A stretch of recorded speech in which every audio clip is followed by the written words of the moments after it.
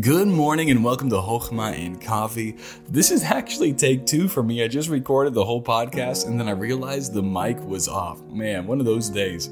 But I'm thankful that you guys are still checking in and listening to these daily podcasts. I do apologize that they don't come out as regularly. Every week it's getting easier and easier to begin regular podcasts and making more of a schedule and hopefully getting back into videos when God allows me to. But thank you for your patience. But God has been blessing our church. And so thank you for those who've been praying for Grants Pass Baptist Church.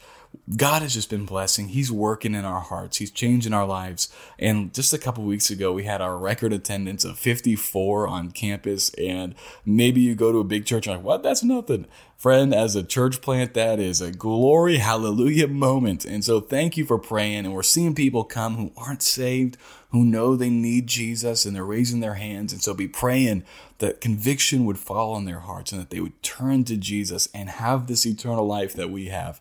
But also, I'm going to ask one more prayer request before we get into our Chochmah. Next week, I'll be preaching at a teen camp. And so we won't have Chochmah and Coffee next week because I'll be out in the middle of nowhere. But I would ask that every day you just be praying that God would give me the words to say and the heart with which to say it and the passion that is needed. And that also he'd be working in those teenagers' hearts, that he would take off the blinders of Satan. These teenagers are facing some crazy days. And so be praying that God works. And not just through me, there's many other preachers there. Be praying that God, on a whole level, just brings revival to this camp. That is a special camp that we'll be talking about for years to come, where God showed up and worked in a miraculous way. And so I would ask that you be praying. And your prayers, friends, that's going to be fruit that abounds to your account. When someone gets saved at this camp, when someone surrenders their life to Jesus, that will be fruit that abounds to your account. So I covet your prayers. Well, let's jump into our Chochmah for today. And Chochmah means wisdom.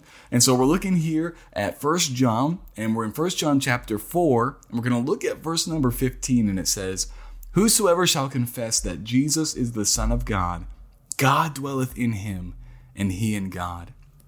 What a beautiful verse. Man, it says, "Whosoever shall confess that Jesus is the Son of God." Friend, only those who are saved believe that Jesus is the Son of God, who died for our sins, was buried, and rose again from the dead.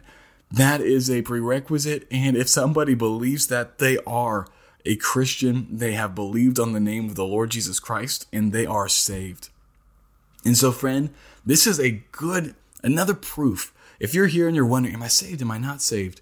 Do you believe that Jesus is the Son of God? Some of you in your heart are saying, yes, yes, yes.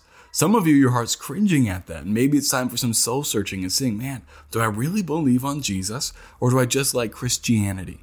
But friends, those who believe that Jesus is the Son of God, and not just believe it, but it is a confession of their life. It says that God dwelleth in him, and he in God. Wow, that is so beautiful. God dwells in believers. There's a song that says, "Oh, be careful, little eyes, what you see. For the Father up above is looking down in love. Oh, be careful, little eyes, what you see." But friends, it's not just the Father up above is looking down. God also dwells in us. Yes, he's above, but he's also in us. We are the temple of the Holy Ghost of God, and God dwells in us. And so, friend, we need to be careful what we're looking at. Be careful what we're listening to. Be careful where we go. Be careful what we say. Because those of us who are believers, God dwells in us, friends, and we dwell in God. And so that's so beautiful. Meditate on that today. And if you've never believed on Jesus, make today that day, and you'll know what we're talking about, this sweet fellowship with our Creator. Well, I hope you have a great day today. Stay close to God, and I'll talk to you tomorrow.